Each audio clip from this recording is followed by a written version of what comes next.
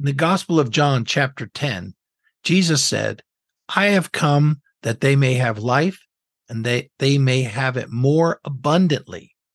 God wants his followers not to just have life, but to have it more abundantly. Just exactly what does it take to have abundant life? I'm convinced that God's laws were given so that we could experience a fullness in our lives, a satisfaction in everything we do. When we break God's laws, we rip ourselves off from that abundant life.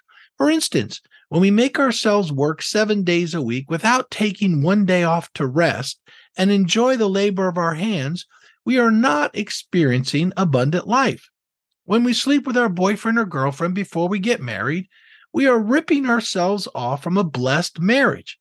When we spend all of our money on ourselves and don't give and tithe, we are ripping ourselves off from God's blessing of prosperity.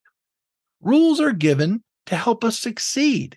If you follow the recipe for good brownies, you will have good brownies. If you follow the gardening rules for a good garden, you will have an abundant garden. When we make up our own rules, things usually don't work out. The choice is ours. Do we want to just live, or do we want to have an abundant life?